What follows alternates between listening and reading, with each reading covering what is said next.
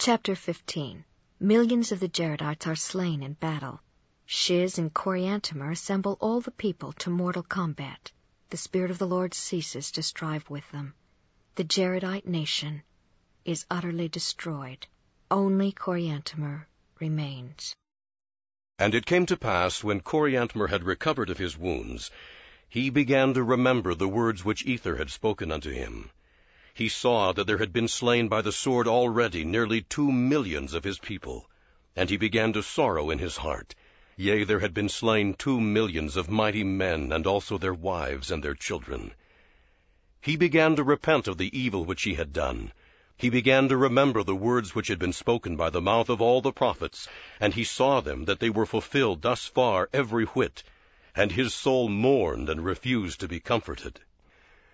And it came to pass that he wrote an epistle unto Shiz, desiring him that he would spare the people, and he would give up the kingdom for the sake of the lives of the people. And it came to pass that when Shiz had received his epistle, he wrote an epistle unto Coriantumr, that if he would give himself up, that he might slay him with his own sword, that he would spare the lives of the people. And it came to pass that the people repented not of their iniquity.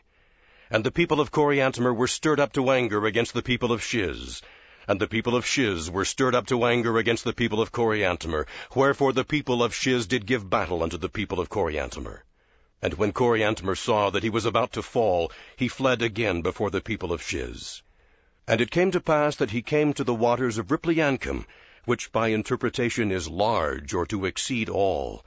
Wherefore, when they came to these waters, they pitched their tents, and Shiz also pitched his tents near unto them, and therefore on the morrow they did come to battle. And it came to pass that they fought an exceedingly sore battle, in which Coriantumr was wounded again, and he fainted with the loss of blood. And it came to pass that the armies of Coriantumr did press upon the armies of Shiz, that they beat them, and they caused them to flee before them, and they did flee southward, and did pitch their tents in a place which was called Ogath. And it came to pass that the army of Coriantumr did pitch their tents by the hill Ramah. And it was that same hill where my father Mormon did hide up the records unto the Lord, which were sacred. And it came to pass that they did gather together all the people upon all the face of the land, who had not been slain, save it was Ether. And it came to pass that Ether did behold all the doings of the people. And he beheld that the people who were for Coriantumr were gathered together to the army of Coriantumr, and the people who were for Shiz were gathered together to the army of Shiz. Wherefore they were for the space of 4 years gathering together the people, that they might get all who were upon the face of the land, and that they might receive all the strength which it was possible that they could receive. And it came to pass that when they were all gathered together, every one to the army which he would, with their wives and their children, both men, women, and children being armed with weapons of war, having shields and breastplates and headplates, and being clothed after the manner of war, they did march forth one against another to battle, and they fought all that day, and conquered not. And it came to pass that when it was night, they were weary, and retired to their camps. And after they had retired to their camps, they took up a howling and a lamentation for the loss of the slain of their people. And so great were their cries, their howlings and lamentations, that they did rend the air exceedingly. And it came to pass that on the morrow they did go again to battle, and great and terrible was that day. Nevertheless they conquered not. And when the night came again, they did rend the air with their cries, and their howlings and their mournings for the loss of the slain of their people. And it came to pass that Coriantumr wrote again an epistle unto Shiz, desiring that he would not come again to battle, but that he would take the kingdom and spare the lives of the people. But behold, the Spirit of the Lord had ceased striving with them. And Satan had full power over the hearts of the people, for they were given up unto the hardness of their hearts, and the blindness of their minds, that they might be destroyed. Wherefore they went again to battle. And it came to pass that they fought all that day, and when the night came, they slept upon their swords. And on the morrow they fought, even until the night came.